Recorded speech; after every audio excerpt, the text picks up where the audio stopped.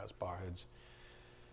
Dear Heavenly Father, thank you so much for this incredible privilege of gathering together again as family. Thank you for grace and truth. These are the things that set us free, Father, in time. Thank you for giving us these things in the right perspective through the study of your word. Father, thank you for revealing said truth to us in an intimate way in our souls so that we can grab hold of it, Father, and be delivered in time.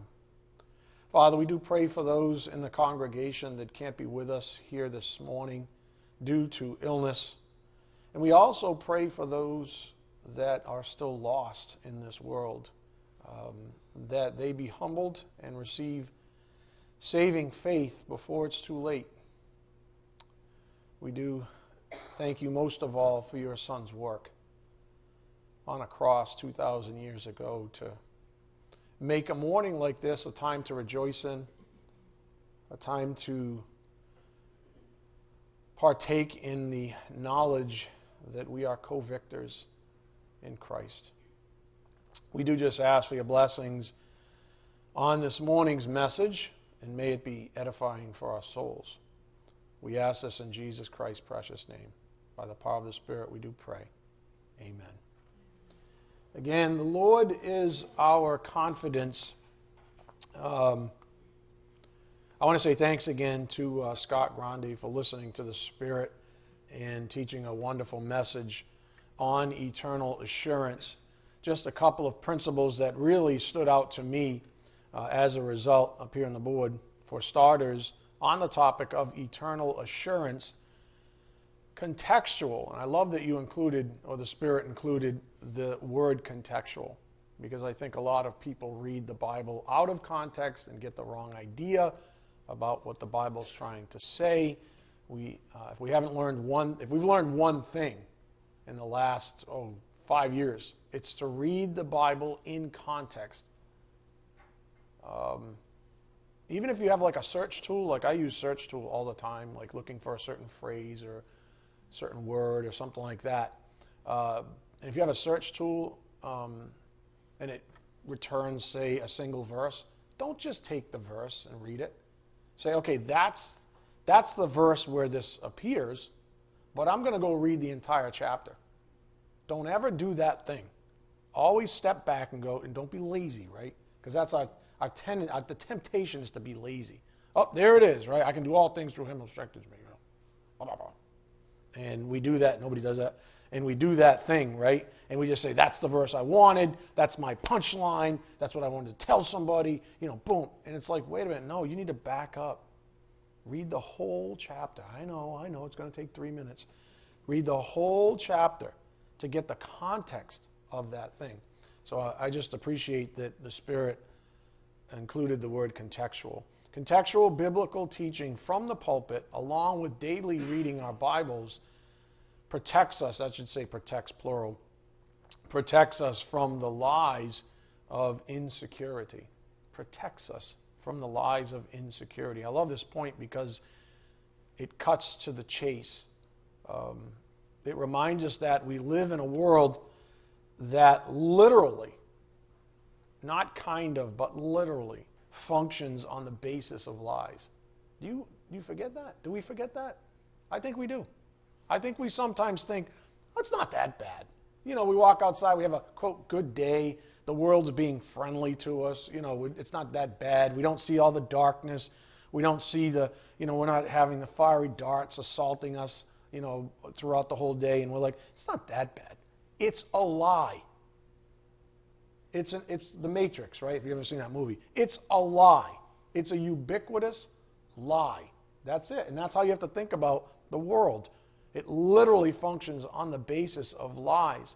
So please don't ever underestimate the power of lies in this world, especially as they affect you personally. That's why we do this thing on a Sunday morning. We want to be built up. We want to be edified in the word of truth. So you have to think about these lies and how they affect you personally. No one hearing my voice this morning is immune to the effects of lies. No one. No one is immune to them. To think otherwise is to immediately prove you have been infected with a lie. In other words, if you missed that, the simple fact that you think you're not affected by the lies of this world is a lie that you have to believe in. Do you understand what I just said? To think you're not affected, that in of itself is a lie, which proves the point. Anyways, food for thought. The Bible clearly tells us that we all fall short of the glory of God in time while here on earth. It's not something to be crushed by. Rather, it's a truth that must be accepted. You have to at least accept it. We all fail. We all fall short of the glory of God. We all are infected by lies. We let them infiltrate our souls. We run with them. It happens. And the humble thing to do is just realize and accept that that happens in our lives. We shouldn't be destroyed by it. Our fervency for the Lord, our fire for the Lord shouldn't be extinguished as a result. But nonetheless, we have to accept it as truth. We live in a world of lies. We are not of this world, but we are commanded to live in it, which means that we will be affected by it. And as the Spirit's taught us so diligently over the past few years, when we are infected, we lose our sense of security. And that's the point. That's where we've been steered over the last, ever since we started this, which was in June of last year. The Lord is our confidence. Well, what are the things that steer us away from? We have every right. We have a God-given right to be 100% confident in our Lord. Do we not? Of course we do. Then what's the problem? Why are we not? Why does our life prove to us that we're not? Because we're infected. With what? With lies. Some of you are still carrying lies over from previous religions. Religiosity, trying to be impressive to God. Trying to be good enough to get into heaven. All that kind of garbage where the merit falls on the person rather than the Lord. So we're infected. And a lot of us just have to I do this, right? This is what I think about. It's kind of like, like shake it off, like being filthy and just shaking off mud, you know what I mean? Just filth, just shaking it off. And that's sanctification for a lot of us. It's just shaking off the vestiges of sin or religion even. So when we are affected or infected by lies, we lose our sense of security, which is to say we lose our confidence even. Hence the point on the board. Contextual biblical teaching from the pulpit, along with daily reading our Bibles, protects us from the lies of insecurity. And here's an analogy, and it's not a perfect analogy, but hopefully it helps drive the point home. If someone told you that their kid is going to college, let's say, and the kid is, super driven and smart and well-adjusted, etc., you might agree that in 4 years' time, this fine student will be graduating with a degree and get a job, etc. You kind of see the end, before it's actually done. And while that student, again, is going to college, you may have a great confidence in the end goal. So along the way, you share little moments of encouragement. Can't wait, until you get that job. You can't wait until this happens. You can't wait until you graduate. Sort of like saying, it won't be long now, and you kind of get excited. Is that end result guaranteed? I mean, really, is it guaranteed? No. Not at all. Nope. So you always have the possibility in the back of your mind, like, gee, I really hope they pull this off. Why? Because nobody's perfect. People fail at their goals all the time. So while you'd like to celebrate ahead of time, and maybe you do, a little bit of celebrating along the way, there's always doubt. And therefore some bit of insecurity about the end result.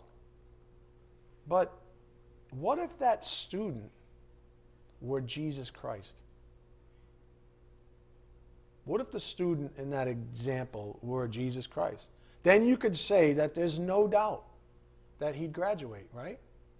You'd say there's no doubt with Jesus, if he said he was going to graduate from college, he would. Do you see the difference, though? It's like that with salvation. We have been promised something from the perfect one, the one who is perfectly capable. In every sense of that word. He's perfectly capable of completing anything he sets out to do. So we, in effect, are able to have 100% confidence that the end goal, we often speak of this theologically as ultimate sanctification, that the end goal is guaranteed, that our assurance, that our eternal assurance is guaranteed, that our salvation will never go up in flames, will never be lost because of the infidelity or the incapability or the inability of our Lord. If he says this is what's going to happen, that's it. His word is truth. 100% set in stone, period, end of day. We can't say that about ourselves, but we can say that about him. So we're able to have 100% confidence in the end goal and that it's guaranteed. So what does that guaranteed outcome, even though it hasn't happened yet, what does that guaranteed outcome do to our insecurities? Or what should it do to any insecurities we might have? It should extinguish them, right along with all the other fiery darts that the kingdom of darkness shoots in our direction. That's the benefit of hearing messages like eternal assurance. So it should extinguish them, right along with any other fiery dart that sows doubt, right? These are lies. You're not worthy. You're not really saved. If you don't watch it, you could lose your salvation. If you're not careful, if this is, and all these lies, this kind of a thing. We are victors in Christ Jesus, and as believers, we are guaranteed the end result. So, we may begin celebrating right now. That's it. If it was anyone else, we'd be like, right? It's the college example. Geez, I really hope they graduate. I hope it happens. Can't wait to celebrate. You do this thing. You don't have to cross your fingers with Jesus. Right? You just don't. He says, this is the way it is. I've guaranteed your salvation for all of eternity if you're a believer. End of story. That's it. So we can start celebrating right now. And the devil does not want you to celebrate because happy Christians tend to be infectious, right? We tend to want to spread the good news. We're invigorated by it. We're motivated by it. Satan doesn't want that to happen. He doesn't want you to be excited about the gospel. He wants you to be sort of beaten down, guessing, second guessing. Is this really going to happen for me? Because, I don't know, I was pretty bad in my previous life.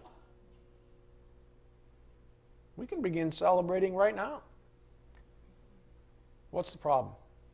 The problem is that no one has perfect faith. There's a difference between what's actually true and faith in the truth. We don't have perfect faith. Only Jesus had perfect faith. That's the problem. So to whatever degree our faith falters, to that same degree we suffer insecurity. Instead of having eternal security, eternal assurance, or assurance in any of the blessings, peace, contentment, happiness, all these things that he promises us, love, joy, peace, patience, kindness, goodness, faithfulness, self-control, those things, right? To whatever degree our faith falters, to that same degree, we suffer insecurity. Here's the other encouraging principle from part 3 on eternal assurance up here on the board. Born again and saved. True believers know the Lord. You know if you know the Lord. And knowing the Lord is not just saying you know the Lord. That is a big distinction. I can tell you right now that I would have told you before I was saved. I know there are people hearing my voice right now, before they were saved, said, yes, I know the Lord. And then they got saved, and then they said, oh, I really didn't know the Lord before. I know Him now. I knew of the Lord. If someone asked me, it was the right thing to say, yeah, I know the Lord. Yeah, I know Him. But did you, quote, know Him? Does He, better yet, does He know you? A la Matthew 7:23. I never knew you. True believers know the Lord. They know who He is and His love and faithfulness and forgiveness. We looked at all these passages this past week, as opposed to the lawless ones to whom Jesus said, I never knew you. Obviously, He was speaking to them, right? The vision is that He's speaking to them. So it's not like He doesn't know of them. They're right there. But He never knew them. Not that intimate, salvific way, right? In terms of salvation. The Bible teaches us that believers do know Jesus personally. Go to John 10, verse 1. John 10, verse 1. And it's very important because you can gain a lot of encouragement and therefore a lot of confidence in your salvation if you just remember, hey, wait a minute. Who are you, kingdom of darkness? Who are you, world, to try to separate me from Him? Who are you to lie to my face and sow doubt in me? So I begin, questioning my relationship with the one that matters most to me. John 10, verse 1. The Bible teaches us that believers do know Jesus personally. 10:1. Truly, truly, I say to you, he who does not enter the sheepfold by the door, but climbs in by another way, that man is a thief and a robber. But he who enters by the door is the shepherd of the sheep. To him the gatekeeper opens, the sheep hear his voice, and he calls his own sheep by name and leads them out. That's the kind of intimacy that we have with our Lord, with our shepherd. He calls his own sheep by name and leads them out. When he has brought out all his own, he goes before them, and the sheep follow him, for they know his voice. When you read your Bible, if you're saved, you hear his voice. Remember, he is the word of truth. He is the word, the Logos. The sheep follow him, for they know his voice. A stranger they will not follow, but they will flee from him. That's the difference between a true believer in Christ and an unbeliever, or a professing believer that's actually not saved. A professing believer that's actually not saved will follow just about anyone, because they've never heard the Lord's voice. You see the difference? They've never heard the Lord's voice, so they think it's about a man. They follow men. They make it about the man. They say, oh, look at the bald guy. Look at him with his nice collared shirt and his shiny head. And his, he's a pretty good speaker and everything. I'm just going to follow him for a while. And then when they get bored of me or I say something that's completely offensive, boom, gone. They go to the next person and then the next person. And that's their pattern. Why? Because they've never heard the Lord's voice.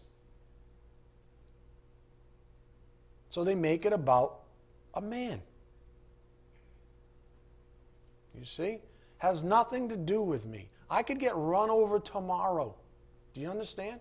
It has nothing to do with this ridiculous vessel. Nothing. It has to do with this. That's it. Doesn't mean I'm not gifted. Come back next Sunday and nobody's here. Said it was nothing about you. Right? See you later. Oh, man. Listen, a true believer, verse 5, they will not follow a stranger, but they will flee from him, for they do not know the voice of strangers. This figure of speech Jesus used with them, but they did not understand what he was saying to them. So Jesus again said to them, "Truly, truly, I say to you, I am the door of the sheep. All who come before me are thieves and robbers, but the sheep did not listen to them. I am the door. If anyone enters by me, he will be saved and will go in and out and find pasture." That's what we're doing right now. We're finding pasture. Right? I'm an under shepherd. I lead you to green pastures. We study the Word of God. That's what it means. We go in and out together. And it's a wonderful spiritual dynamic, supernatural dynamic that happens in a place like this. Because you're going in and out, and you're eating, you're grazing, so to speak. Verse 10, "The thief comes only to steal and kill and destroy. I came that they may have life and have it abundantly. I am the good shepherd. The good shepherd lays down his life for the sheep. He who is a hired hand and not a shepherd, who does not own the sheep, sees the wolf coming and leaves the sheep and flees. And the wolf snatches them and scatters them. He flees because he is a hired hand and cares nothing for the sheep. I am the good shepherd. I know my own, and my own know me. Just as the Father knows me, and I know the Father, and I lay down my life for the sheep. And I have other sheep that are not of this fold. I must bring them also, and they will listen to my voice. So there will be one flock, one shepherd. For this reason the Father loves me, because I lay down my life that I may take it up again. No one takes it from me, but I lay it down of my own accord. I have authority to lay it down, and I have authority to take it up again. This charge I have received from my Father." Again, the Bible teaches us that believers do know Jesus personally. The point on the board, born again and saved, true believers know the Lord. They know who he is and his love and faithfulness and forgiveness, as opposed to those lawless ones to whom Jesus said, "I never knew you. I never knew you." And that's not supposed to be discouraging. It should be encouraging. Because if you know the Lord, then presumably the Lord knows you.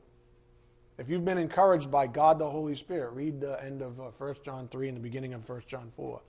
It's the Spirit who testifies to us. The Spirit will testify to you and say, yes, you do know the Lord. And that's between you and him. That's why I can never tell you. I can only give you all the evidence and what the Bible says. I can never tell a person to their face, oh, you are definitely saved, you are definitely not saved. That comes down to you and the Lord. But there's a lot of warnings, aren't there? As well as a lot of encouragement. So you have to weigh those things out.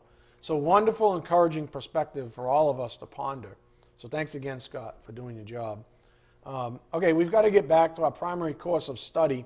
The Lord is our confidence. We're on part 67. I'm not going to cover any of the following principles in great detail this morning, but it's worth reiterating them for the sake of context to get ourselves resituated. This was the overall curriculum viewpoint that the Spirit put before us. What's he been saying? Well, the Lord is the giver of all things good, beginning with life eternal, his life. His grace provides us with every ability to obey him and to love him. This gives us confidence and affords us the, quote, life is good attitude. The Spirit asked us to ponder this as well. You know, he never lets us off, lets us go with just theology or just doctrine. He says, okay, that's great. So you got the doctrine, you got the theology, but what about your life?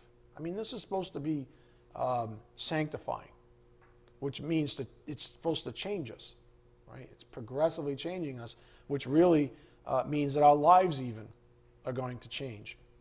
So when you're under pressure, who do you turn to? That was the question. Really just cut to the chase. If you recall, last Sunday we had a major emphasis on the topic of partiality.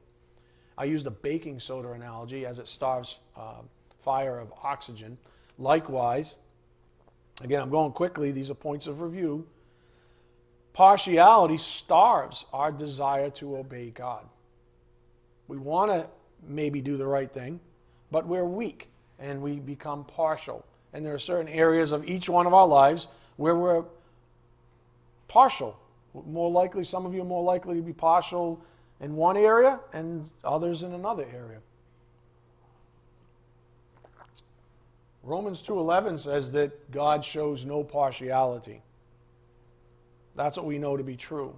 So, if we're to be sanctified as unto the Lord, and the Lord is God, then the idea is that this sanctification moves us towards impartiality, away from the things that destroy our desire to obey God. So we noted in Matthew 10:34-39 that Jesus had no reservations about telling the absolute truth about impartiality, even within the family structure.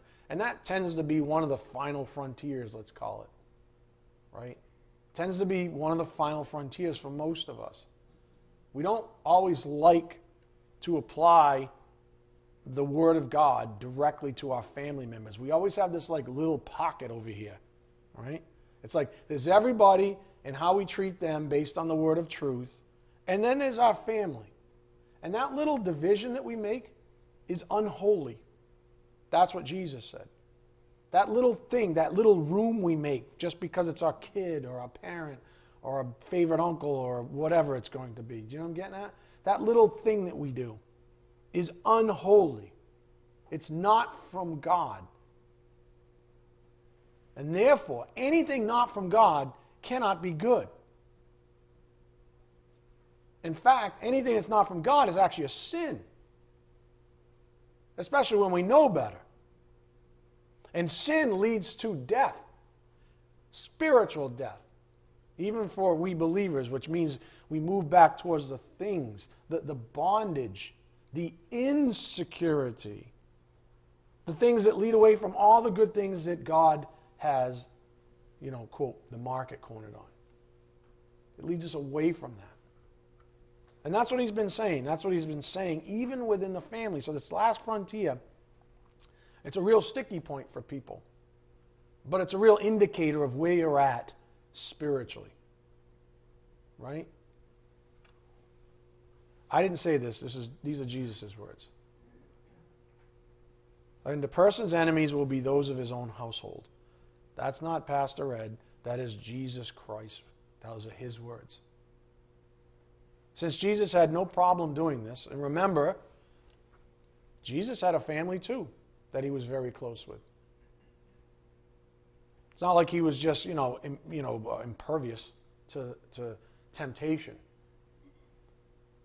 So if he had no problem making no lines in the sand, then we ought not either. That's the point. Because that's what perfection looks like. And that's the end goal of sanctification, is impartiality. Okay? Oh, by the way, my head is itchy. Can you guys see these things?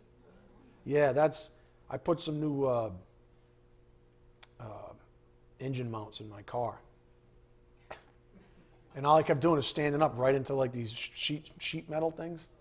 And they just kept gouging my head. And the funny thing, I was like, la la la, who cares? And my two boys are like, Dad, that's not how you are ever when you're working on a car. Anyway, so I apologize, but it's itchy and it made me think. I got like a few of them, right? Anyways, I digress. Since Jesus had no problem doing this, we ought not either. That's the point. There should be no line in the sand. There shouldn't be any, partiality. Duh. Melissa, you don't say, you sit there quietly all day and then I make a mistake and you're like, oh, you dummy.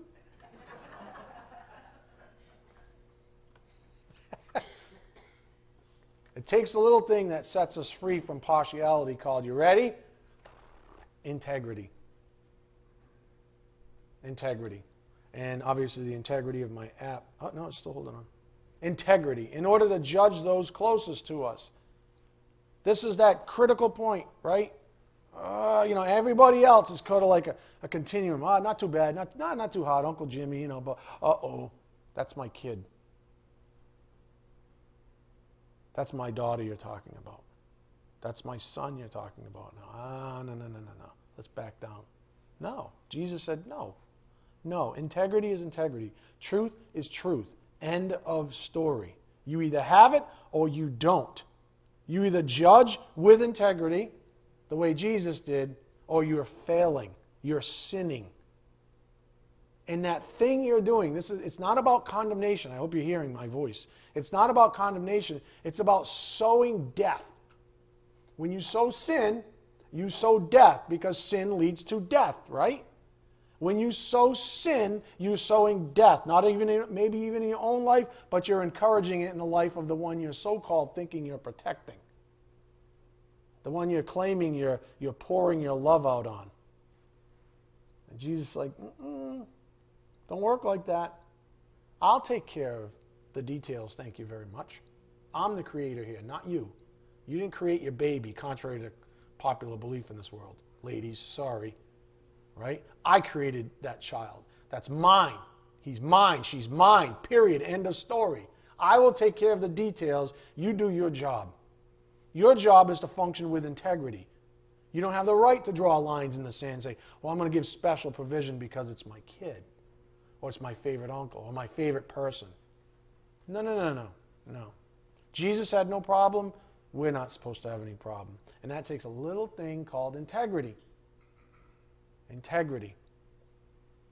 A great litmus test for partiality is, when under said pressure, where do your loyalties lie? Up here on the board. Who are you more loyal to, Jesus or family and loved ones? That's the question that came out last Sunday. Where do your loyalties lie? The last 2 weeks' blogs build this up here on the board. I hope you've been reading these things. These things are just, not because I've written them, honest to goodness. They're awesome. They're beautiful. They edify these messages in every way. 2 weeks ago, every circumstance in life is a spiritual one. And then this past week, the beauty of submission. Fantastic blogs. And if you look, quote unquote, if you look closely at what's been coming from this ministry, the Spirit's saying the same things to us over and over, just from different angles into the same rosebush, right? Here's the principal truth that we've been sort of hovering around, right? The Lord is our confidence, these kinds of things. And He's just saying, He's just sort of dancing around with us and saying, I'm just saying the same thing, but maybe if I give you this perspective, someone might have, 10% of you might have an aha moment when I teach this angle. Then we swing it around, and then 25% of you get an aha moment when we're over in this angle. We swing it around some more, and the rest of you are over here. Same rosebush, same truth, right? But the application principles, the experiences are different. Go to Deuteronomy 4:24. We'll see why He's doing this. Deuteronomy 4:24.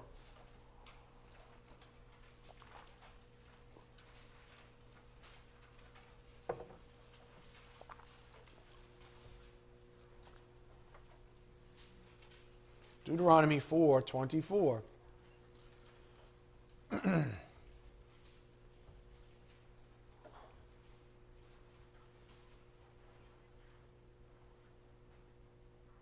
For the Lord your God is a consuming fire, a jealous God.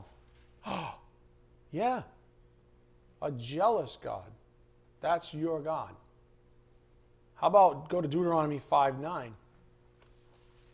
Deuteronomy 5:9.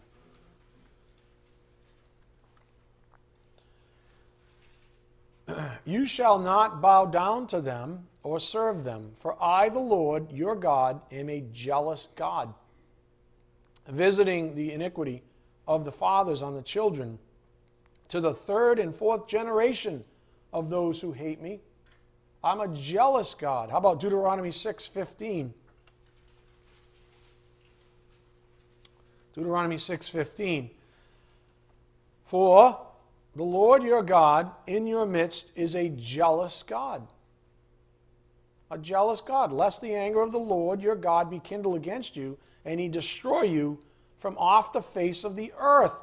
So the truth is, we have a jealous God. And just so you know, this is not a weakness. This is not our kind of jealousy. Just so you don't get this wrong, what is meant here is that he doesn't want our loyalties to be anywhere else except with him. That's what it means. That's what jealousy means when we apply it to God. He doesn't want our loyalties to be anywhere else except with him. That's it. Family, no family, loved ones, does not matter. Loyalties with him. Otherwise, he's going to have a problem with you. See? Jesus stated this very clearly. Go to Luke 14:27. Luke 14:27. So if God says, I've saved you. This is what I want for you. I have a purpose for you now, you see? Read your Bible, you'll find it. And when you find it, accept it. Okay? And if that means you have to judge rightly in your home, then so be it. So be it. Right? Jesus said, Luke 14:27. Luke 14:27 says, whoever does not bear his own cross and come after me cannot be my disciple. Okay. Let's just say, and we're going to get into this in a moment again, let's just say you are a parent. Well, kids are born in the flesh, which means they can do nothing that's pleasing to the Lord. That's what Holy Scripture says. Because their motivation is wrong. They're not spiritual yet. They don't even understand. Tammy and I are talking about this. She's a teacher, as most of you know. There's two ways to get kids to do stuff. Two. Right? Either positive reinforcement or negative reinforcement. In other words, you can say, hey, Johnny, you did good. Keep doing that. Right? That's positive reinforcement. When they do something that's appropriate after the rules of the system, you say, good job, keep doing that. Negative is, hey, you broke the law, you're going to get punished. It's the only way. So if you really think about a child, it's the only reason they ever do anything before they're saved. They're either seeing some benefit or they're avoiding some punishment. Do you follow?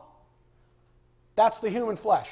So don't think your kid's all spiritual because they're a good kid, because they do good things. Little Johnny, that's my kid, he's doing good things. He's just saving his own hide. That's the human flesh. The human flesh is self-preserving. Right? That's it. Those are the little kids before they're saved. It's the only reason they ever do anything that's impressive to you. Has nothing to do with Jesus or love for Jesus or anything else. That's what separates an unbeliever with a believer. We transcend all that. We say, I want to do what's pleasing to the Lord. The Lord says, I'm going to make things happen in your life that could never happen based on those kinds of reinforcement. So if you're a parent, let's say, it's hard, right? It's hard. Those little kids, they're little... Right? Which is why if you don't do your job as a parent by giving them the rules, it's not that those rules are bad, you get little monsters. And the rest of society has to deal with it. Right?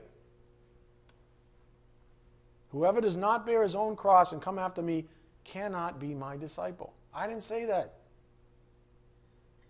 If it means you have to have, wrestling matches with your kids, then so be it. Wrangle with them to whatever degree is necessary. Your job is to raise children up in the faith. As a believer, anyways. So, it's fair to say that the Spirit's having me deliver this message because you all need to hear it.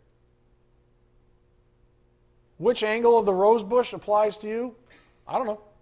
I have ideas, but that's between you and the Lord. But all I know is a message like this, He ordained it. You are all here. You need to hear it. Why? Because we're all guilty of partiality to some degree. We're all guilty of it. Every last one of us is guilty of it. Our way out of this temptation is to apply the Word of God with integrity, the lens of Christ, to every circumstance in life. That's what it means to bear your cross, after all. Every circumstance in life up here on the board. So avoiding the trap, if we are to apply the lens of Jesus Christ, the Word of God, the very mind of Christ to life itself, the very last thing we want to do is be partial. Partiality just might be one of the greatest destructive forces of all in our lives. We already discussed this. It sows death because it's a sin. It's the last thing we want to do, but it's one of the great temptations. And it's one of the things, if you look around at our society, isn't that what society tells us to do? Make excuses for ourselves, our loved ones. It's all about, protecting our own, it's not about integrity. It's about preserving self and self-interests. It's very different than what Jesus said. Jesus said, hey, listen, here it is. Here's the yardstick. Use this always. Let the chips fall where they may. If someone doesn't like you because you tell them the truth, hey, listen, leave that up to me. Last Sunday, we considered the area of parenting to drive this point home. Up here on the board, partiality debilitates children. Partiality with children is bad parenting. There's just no getting around it. It sets a child up for a life of disappointment. In other words, failed expectations that the weak parent instills in their kids. It's also an affront to the Lord, the one rightful Savior in this world. See, I think I'm not judging, but I think it's easy to become a parent that thinks they wear a cape. I'll save you. Dun, dun, dun. Take the S and put an E on it. E for enablement. I'll enable you. No. That's an affront to the Lord, the one rightful Savior in this world. Parents who show partiality injure their own children, the ones they love the most. That's not love for them, it's love for self. Now, integrity to the Word of God is what parents are called to bestow on their children even. We cannot compromise the truth. We cannot compromise the truth and call it love, like so many selfish people do nowadays. Jesus said you have to bear your own cross, right? Again, if your cross is to have a brat for a child, Jesus said, I gave you that kid, here's your test. You can either do it with integrity or you can do it with partiality. You can sow goodness or you can sow death. This is what I've given you. So we cannot compromise the truth and call it love like so many selfish people do. And side note, when I use the term selfish, because some of you probably have a knee-jerk reaction like, whoa, that's a little strong. I'm not being mean. I'm just being honest. And I'm not saying that people are trying to be selfish per se. It's just that from God's perspective, it's true. You're not thinking about, it's like when Jesus said, get behind me, Satan. Your mind is not on the big picture. Your mind is on earthly things, you see? Oh, but my kid's in pain. Good. Good. That's what they need to get down on their knees, because obviously they haven't gotten here yet. With your help. You got your arms under their armpits, like, why is that not funny? Parents are like, I don't like where this is going at all. I thought we were finished with this last Sunday. Hey, listen, I'm a parent too. And I'm very imperfect. So it's not about judging you. This is about setting you free. It's about setting you free. When you enable a child, you're being selfish. It's about you. It's not about them. Think about it. You might object to my saying that, but it's absolutely true. If you truly love another person more than yourself, you'd sacrifice yourself for them by giving them the unadulterated truth. It's not sacrificial to give a kid $100. It's sacrificial sometimes to say, no, I will not give you $100. Get off your ridiculous butt and get a job. Go dig a ditch. Right? Go do something useful with your life. Stop mooching. Stop sucking the... You follow what I'm getting at? Those are hard lessons. That's what love looks like, because that's what truth says. The Bible says a person should work. If they don't work, they shouldn't eat. It says a person should work quietly as unto themselves, to feed themselves and their family, etc., etc. That's what the word of truth says. This isn't about me and you. This is about the truth. It's about you being set free, because Jesus said the truth will set you free. Is the truth a big pill to swallow? Sometimes. Sometimes you'd like to point at the bald guy with the scarred up head and laugh at him. But here's what I have. Galatians 4:16. Have I then become your enemy by telling you the truth? You want to make it about me, really? You want to be petty? You want to make this about me? It's not about me. I haven't said anything that isn't truth this morning. Right? For example, if a child refuses to accept the truth from a parent, then so be it. We just read in Holy Scripture that God is a jealous God, and He isn't about to tolerate a parent who harms one of His children and calls it love. That's a ruse. Up here on the board, Romans 8:7, the Amplified. That is, because the mind of the flesh, with its carnal thoughts and purposes, is hostile to God, for it does not submit itself to God's law. Indeed, it cannot. The child should never be leading a godly parent. You follow?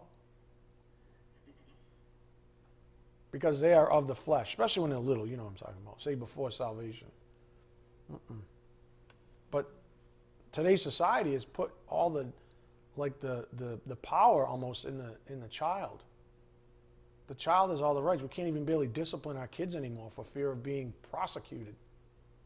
Right? So some of you are those very parents that I speak of for the sake of illustration. But here's some encouragement from Holy Scripture. Luke 10:16, the New Living Translation. Then He said to the disciples, anyone who accepts your message is also accepting me. And anyone who rejects you is rejecting me. And anyone who rejects me is rejecting God who sent me. If anyone rejects the truth that you give them, just remember the words of Jesus. They are not rejecting you. So there's no reason for you to fret. I know it's hard when someone's spitting venom at you, especially someone that you love. But who's our loyal? Where are our loyalties? And what's the truth of the matter? The truth of the matter is they don't like what Jesus has to say about them. They don't like what the truth, when light is shined into the recesses of their own motivation, they don't like what they see. And so they deflect it. Or they reject it and they deflect it back to you, right? Sometimes the best defense is a good offense. You've seen that before. 1 Thessalonians 4:8 in the Amplified Classic, therefore whoever disregards, sets aside and rejects this, disregards not man, but God, whose very Spirit whom He gives to you is holy, chaste, and pure. So if you're acting with, this is the beauty of integrity. If you always act with integrity, let's say, the beauty is you can go right to the throne of grace and say, Lord, I did what I was supposed to do. He will say, yes, you did. But they hate me. I know. But they hated me first. This is what's supposed to happen, do you see? If you give them my truth, they're going to reject it.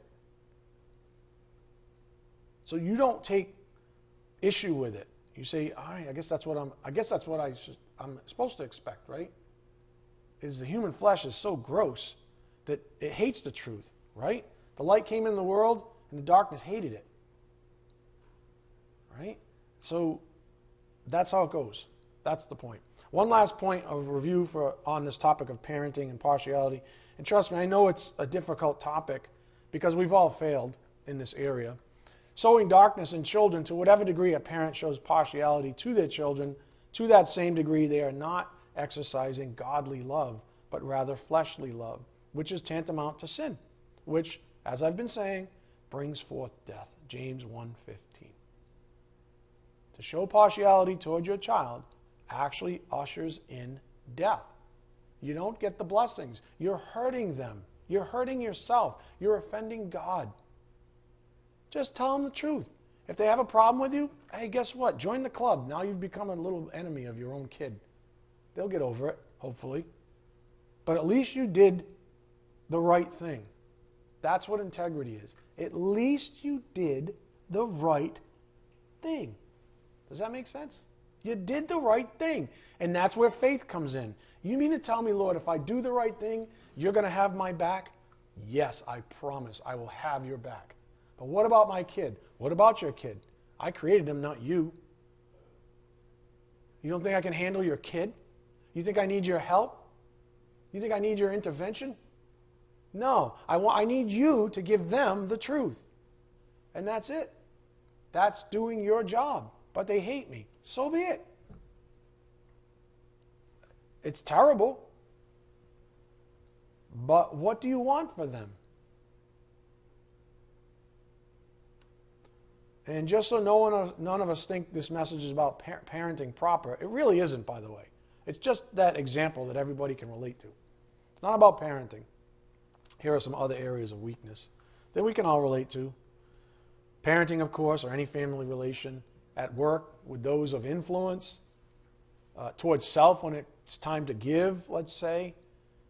Towards others willing to feed your flesh. And the list goes on and on. There's all kinds of areas of weakness when it comes to partiality. We show partiality in all parts of life. Partiality, by the way, also is a communicable disease. It tends to spread quickly.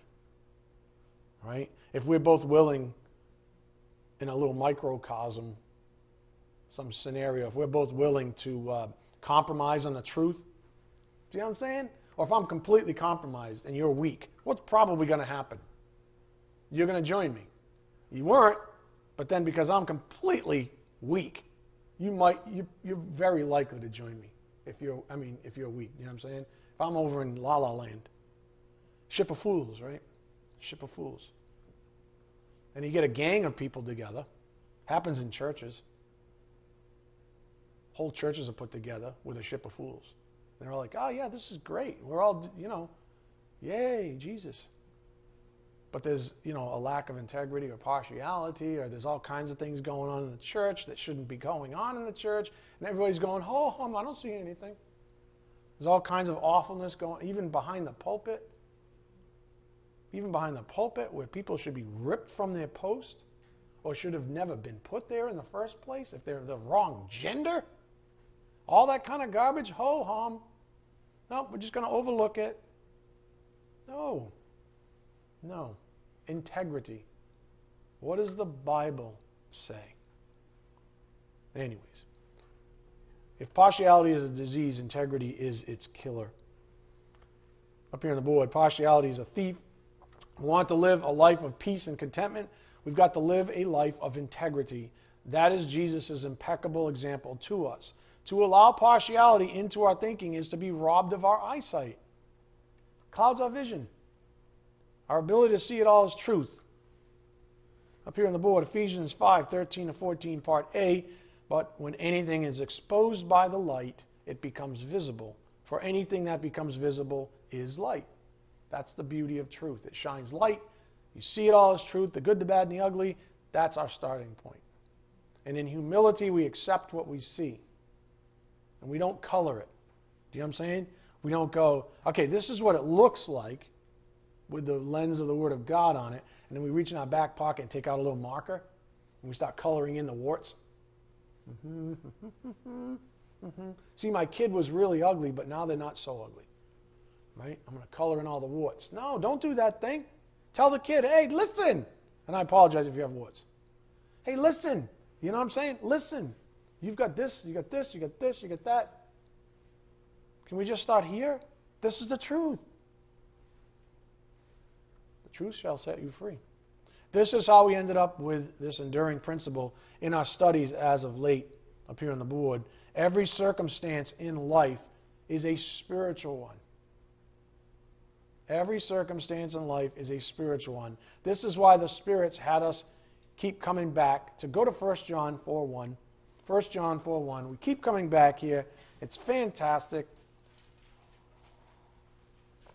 It's grounding us, right? It's revealing to us why the curriculum's been the way it has been. 1 John 4, verse 1.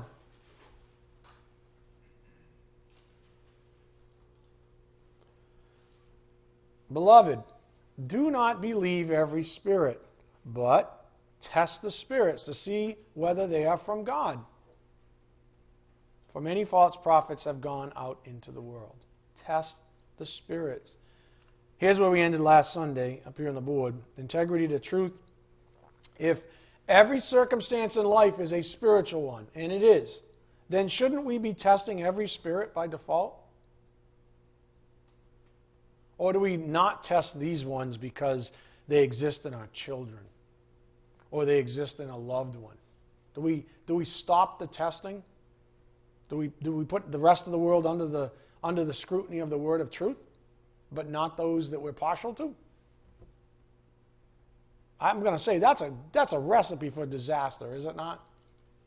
If you want to end up leading away from freedom, that's the way to do it. Stop testing the spirits. Start acting with partiality.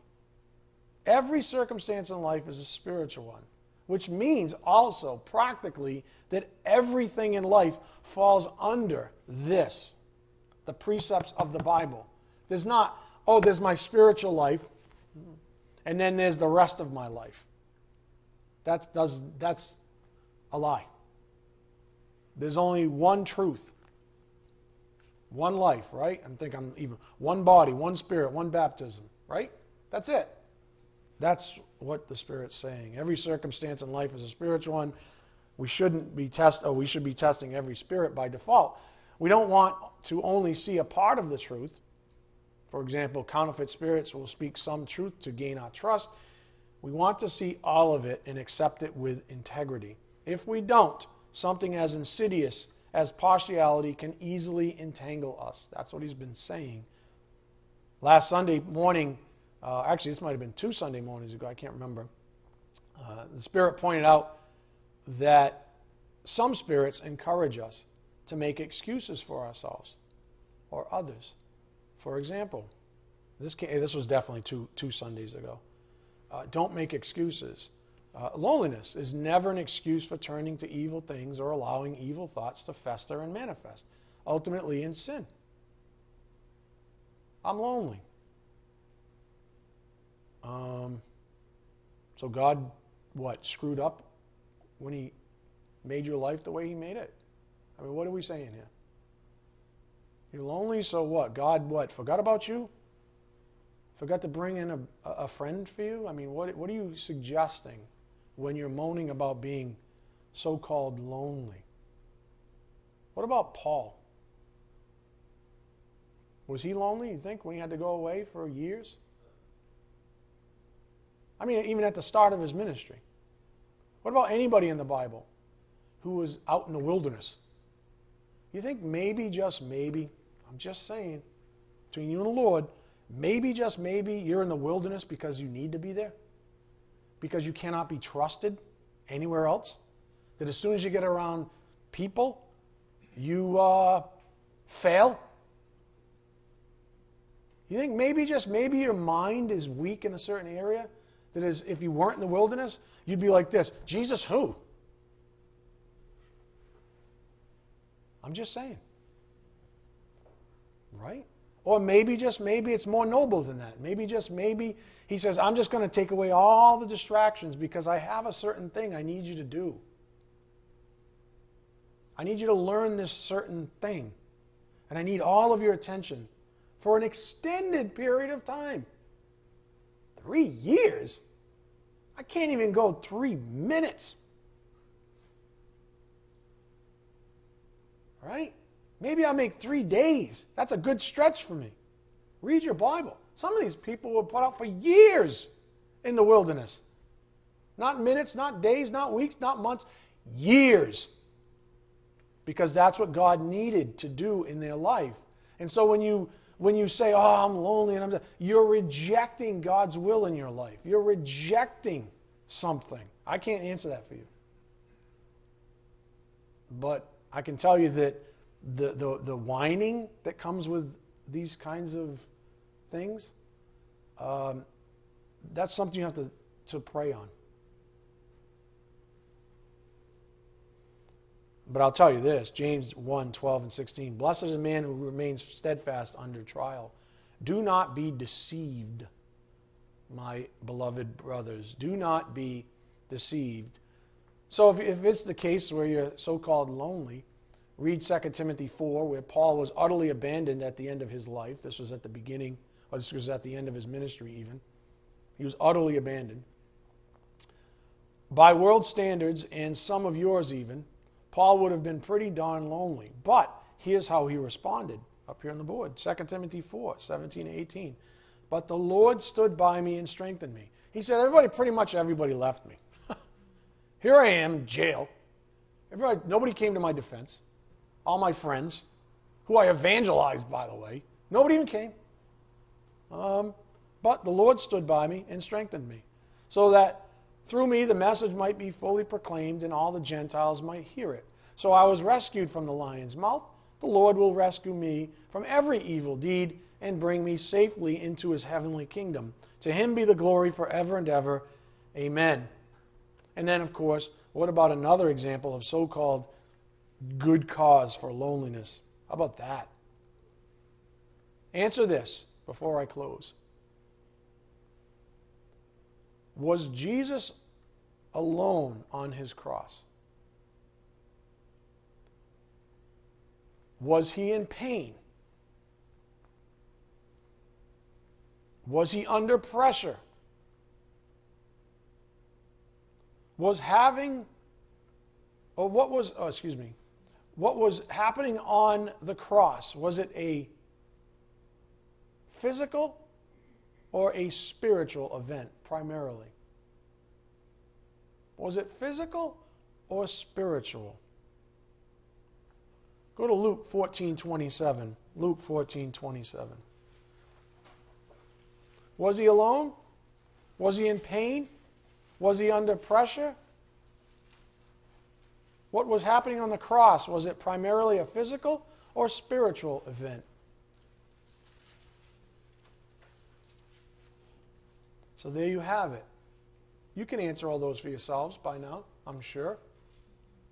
There you have it. Luke 14:27. Whoever does not bear his own cross and come after me cannot be my disciple. So here's my question. Are you in pain at times? Are you lonely sometimes, quote unquote? Is that cross lonely sometimes? Are you under pressure? Is bearing your cross primarily a physical or spiritual event? Is it an earthly or a heavenly event? Is bearing your cross an earthly, a temporal, a physical thing? Or is it heavenly? Is it spiritual? Is it eternal?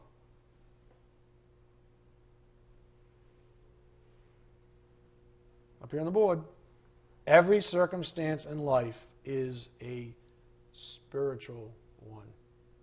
I hope you get it. Amen? All right, let's bow our heads. Dear Heavenly Father, thank you so much for this incredible privilege of studying your word here this morning. Thank you for truth that sets us free. Thank you for loving us, and thank you for treating us with integrity. We just ask for your blessings as we take the things we've learned back to our homes, and then your will be done out to a world that is just passing away. We ask this in Jesus Christ's precious name. By the power of the Spirit we do pray. Amen.